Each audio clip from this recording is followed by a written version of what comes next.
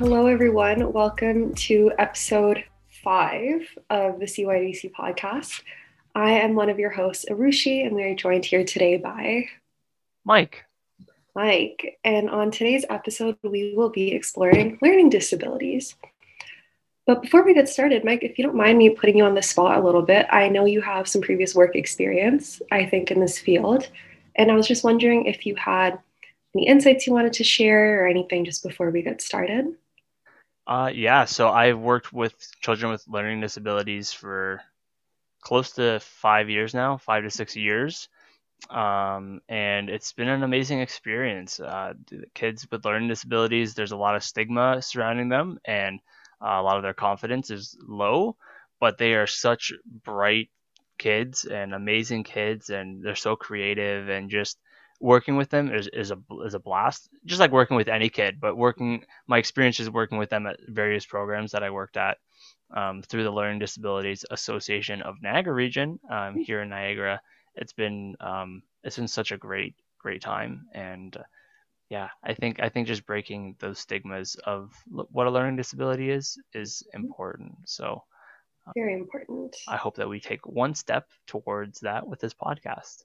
100%. Yeah. And I think with the information that we'll be sharing today, hopefully we'll be able to provide some more clarity on what learning disabilities are, how to detect them, what they are and what they are not, and most importantly, how to support a kiddo with a learning disability, whether it's diagnosed or suspected.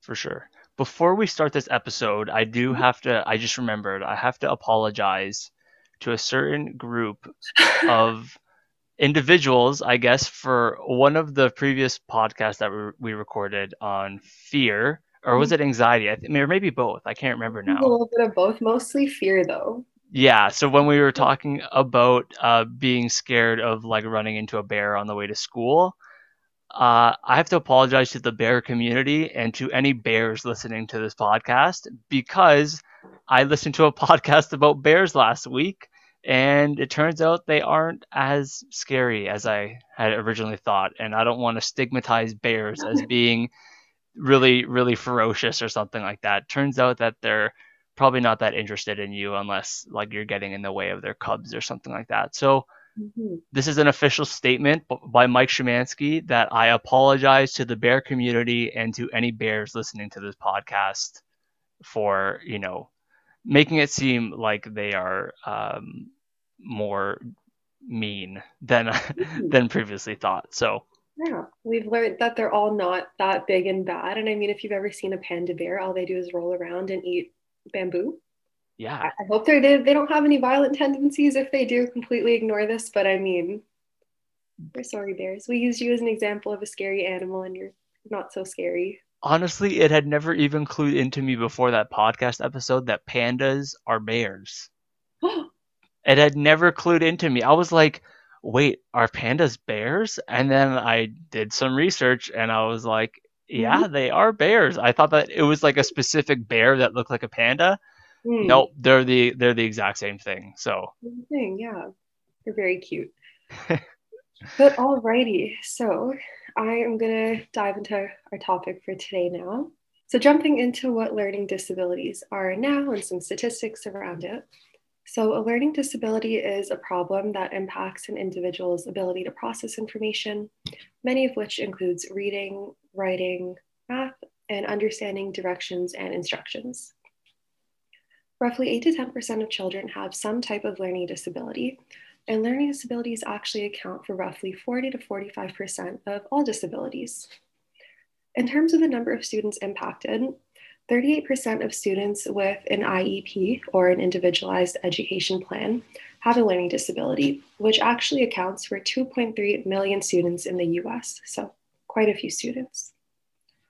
And if we're talking about the stigmas of learning disabilities, we are here to clarify that learning disabilities are absolutely not a representation of an individual's intelligence or smartness or anything of that sort.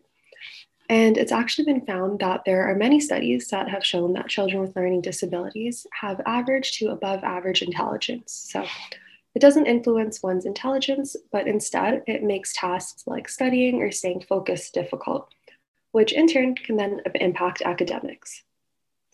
However, it is important to note that learning disabilities are a distinct set of disabilities. They are not the same as ADHD or autism. These are three separate things. And in terms of the most common learning disability that I think a lot of people know of and that a lot of our listeners might know of is dyslexia, which impacts how a person processes language, reading, and writing. And I think on my end, one of the most common misconceptions I've heard about dyslexia is that it's simply somebody seeing letters the other way around. And that's not what it is in its entirety. There's lots of different pieces to it. And other forms of learning disabilities that might be less well known are dyspraxia, which affects one's motor skills, dysgraphia, which affects writing abilities, and dyscalculia, which impacts a person's math abilities. Perfect. Thanks for that, Arushi. And kind of on the topic of dyslexia, that's pretty much what I have worked with the most in the past as well. Is that seems like it's the most common one or most well-known one. So Mm-hmm. thanks for that. Yeah. And now moving on to diagnosing a learning disability. And so it's difficult because there isn't a definitive list of symptoms. But that being said, some of the signs of a learning disability are difficulty with memorization, trouble staying focused on tasks, difficulty understanding abstract ideas, lack of attention to detail, and lack of enthusiasm for reading or writing. So that's that last one, the lack of enthusiasm, is really a kind of secondary characteristic where obviously if you're having difficulty with something, your enthusiasm to kind of keep doing it um, might also kind of follow suit in that sense. Um, and the best thing you can do in terms of diagnosis is talk to your doctor, pediatrician, or teacher about having your child be evaluated for a learning disability. And the most common treatment, as Arushi had said before, is an individual education plan or individual education program, otherwise known as an IEP. So IEPs can help outline what special services your child might need to thrive within the classroom, and special educators will help build on their strengths and accommodate for their challenges.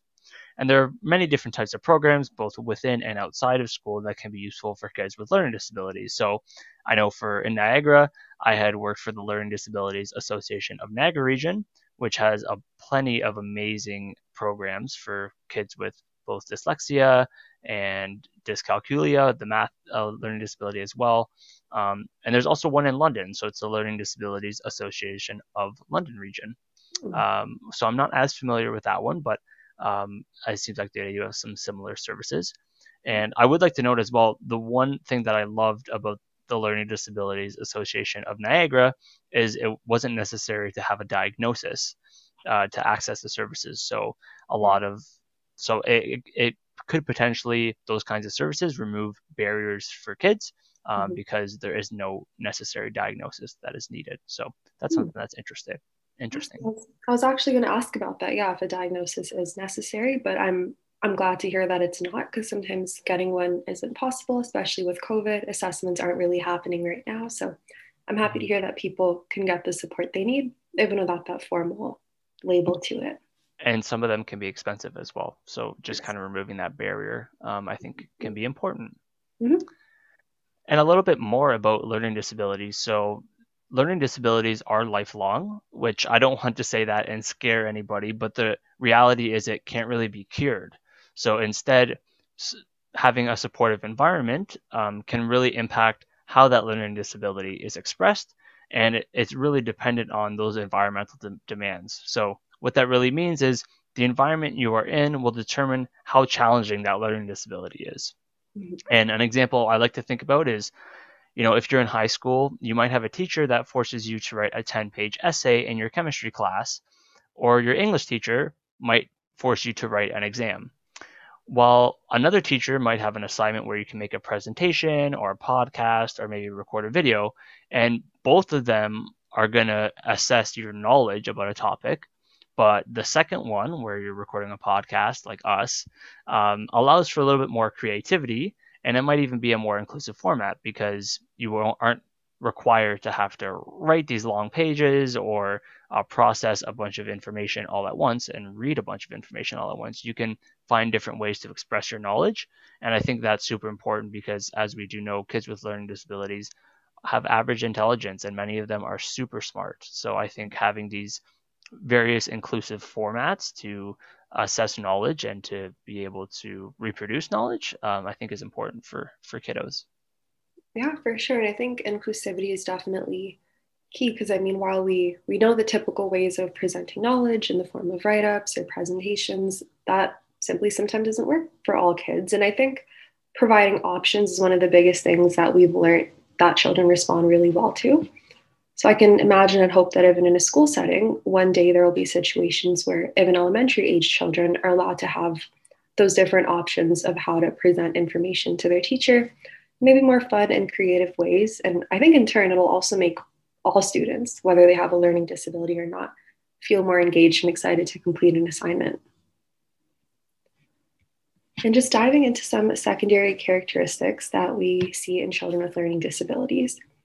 Some things that also might come up are low self-concept, low self-esteem, poor academic outcomes, social and emotional difficulties, less motivation, health-related concerns, and some more. And that is why recognizing the signs in your children, receiving early intervention and support, both on the learning end and also on the mental health end, are super important.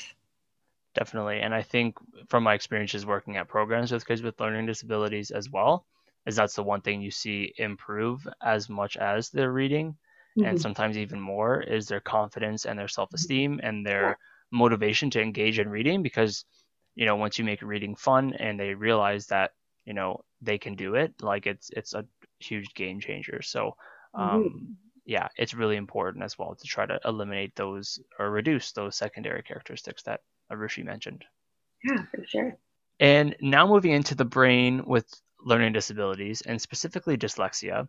So dyslexia is actually broken into two parts. So the first part is dys, which means difficult, and the second one is lexia, which stands for words, reading, or language. So when you put those together, it literally means difficulty with words. And one of the most complete definitions of dyslexia comes from over 20 years of research. And so dyslexia is a specific learning disability that is neurobiological in origin. It is characterized by difficulties with accurate or fluent word recognition and by poor spelling and decoding abilities.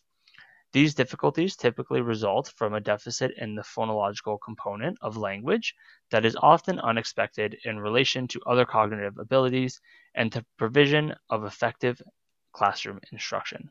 So with that definition, we see that dyslexia is caused by a neurological dysfunction, meaning the problem is due to an abnormal brain development.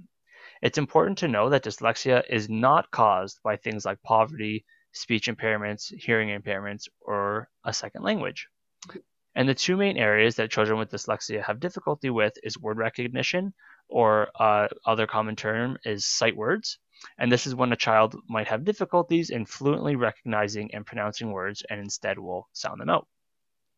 The second part is decoding difficulties, where children have challenges recognizing letter sound relationships either in isolation or together. So, for an example, knowing the th sound or the sound that A makes.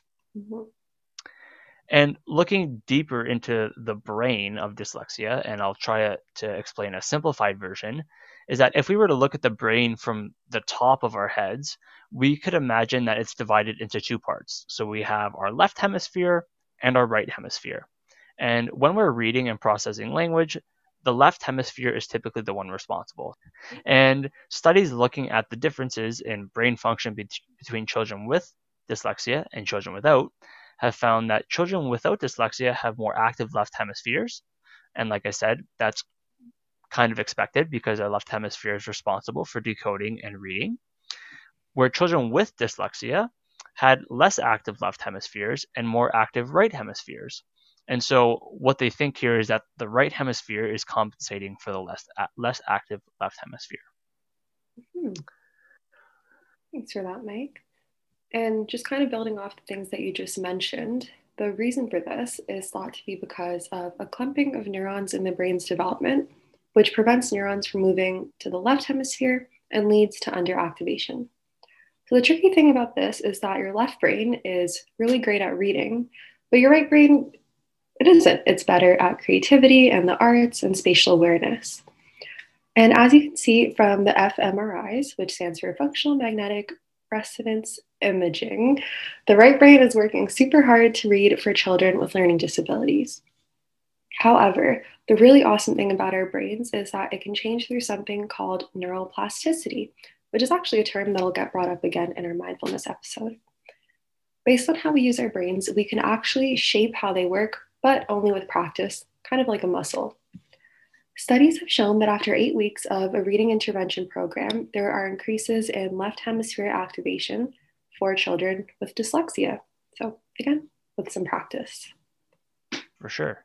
And so, what does this mean for our right side of the brain? Mm-hmm. And I like to call this the magical right brain because children with learning disabilities, as we said, have very strong right hemispheres, and it doesn't necessarily, like we said, mean less intelligence or anything like that, but it just means that you're very strong at thinking in a different way.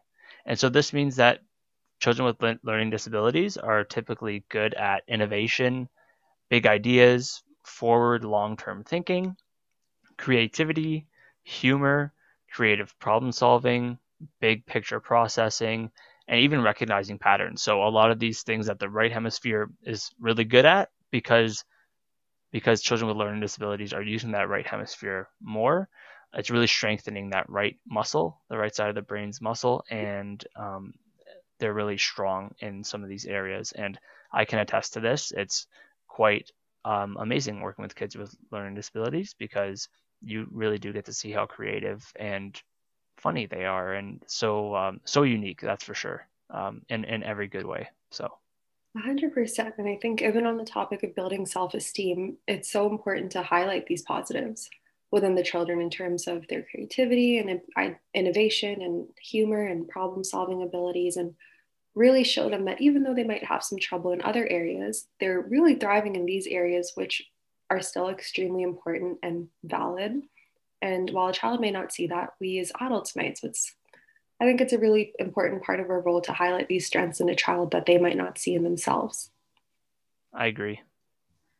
So, with that in mind, I know we've gone over a lot about what learning disabilities are, what it kind of looks like in the brain, but I guess now we're all kind of wondering, how does one support a child with a learning disability as a parent, as a teacher, whatever your role may be? So, we'll just kind of start going down the list because there are many different ways.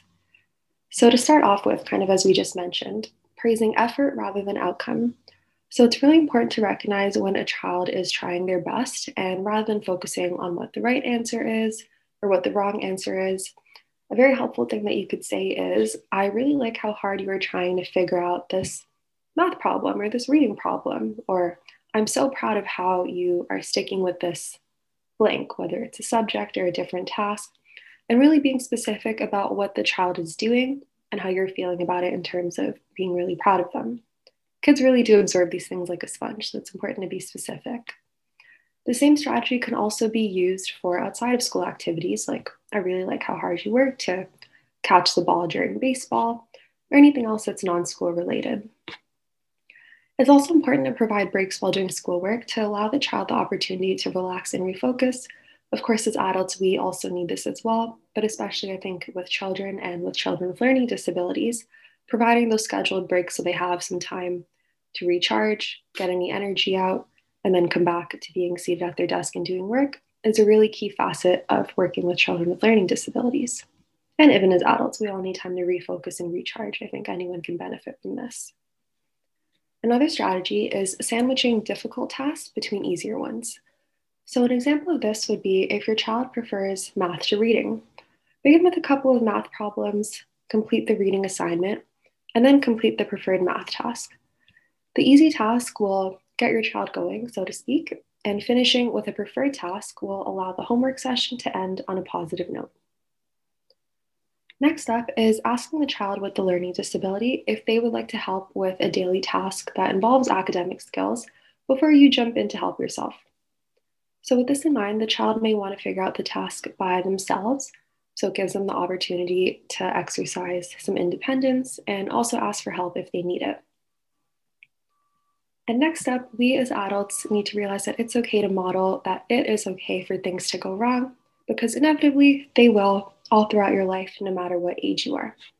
So, for example, if you make a mistake while writing a letter, even saying something simple like, oops, I spelled that word wrong. Oh well, I will just mark it out and start over is an awesome and very simple way to model mistake making and immediate problem solving afterwards, and will show your child that there is nothing wrong with making a mistake because you will do it throughout all ages and stages of your life.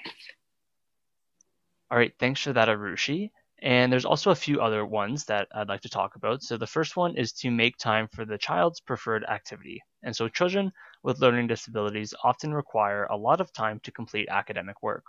While this might be time consuming for the family, it is important that there is time scheduled regularly for your child to engage in a task that they prefer and at which they excel in.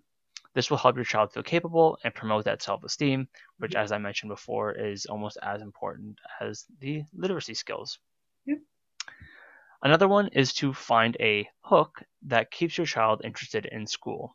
So, children may dislike school due to frustration about schoolwork, and it's important to find something about school that the child enjoys and finds motivating to keep the child hooked into attending school.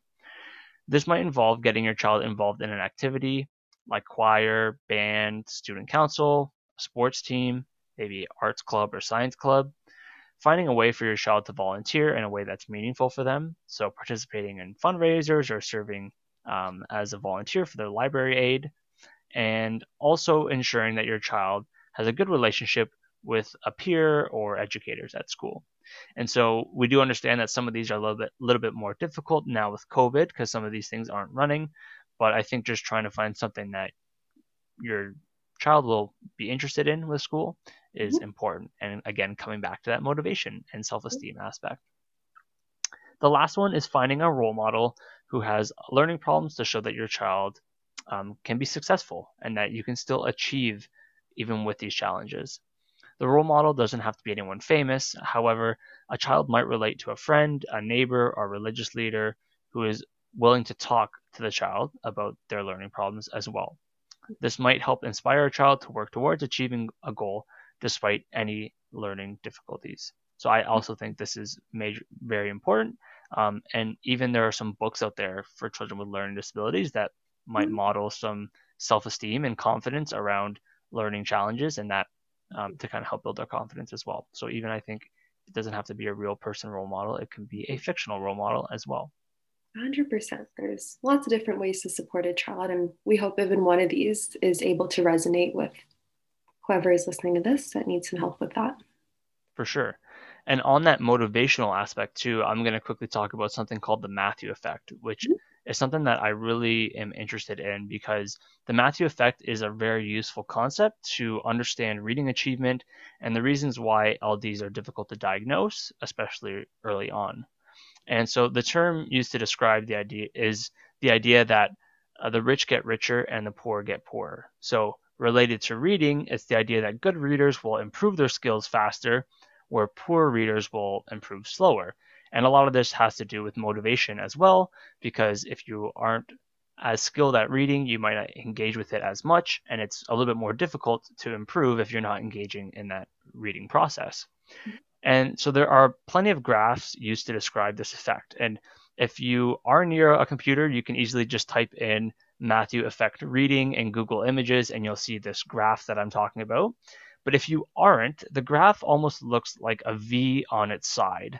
And so much like the letter V, as you move away from the point where the lines meet, the gap between both lines increase. And so this is similar for reading. So as time goes on, that gap between the good readers, so you could think of it as the top of the V, and the struggling readers, which is the bottom, so that gap increases between the two. And at the beginning, you could think of this as maybe like grade 1 or grade 2, maybe kindergarten. That gap is very small, making it very difficult to notice early on. But obviously, as they approach maybe grade 4, grade 3 or 4, it's a little bit easier because that gap is increasing. And now you're like, oh my gosh, they are so much further behind their peers. Mm-hmm. I'm curious, Mike, from what you've seen, do you think there's kind of an average age where most children receive their learning disability diagnosis, kind of around what you mentioned, where it's like with kindergarten and grade 1, everyone seems to be at the same spot. And then maybe as they go into grade 3 and 4, the gap widens. So is it like 8 or 9 years old or? Yeah, so I don't necessarily know like from my own experiences because a lot Mhm. of the kids that I work with, there isn't a necessary need for a diagnosis. Mhm. So it's difficult for me to judge, but based on research and literature, it has shown that around the grade 3 or 4 mark is where diagnoses usually happens.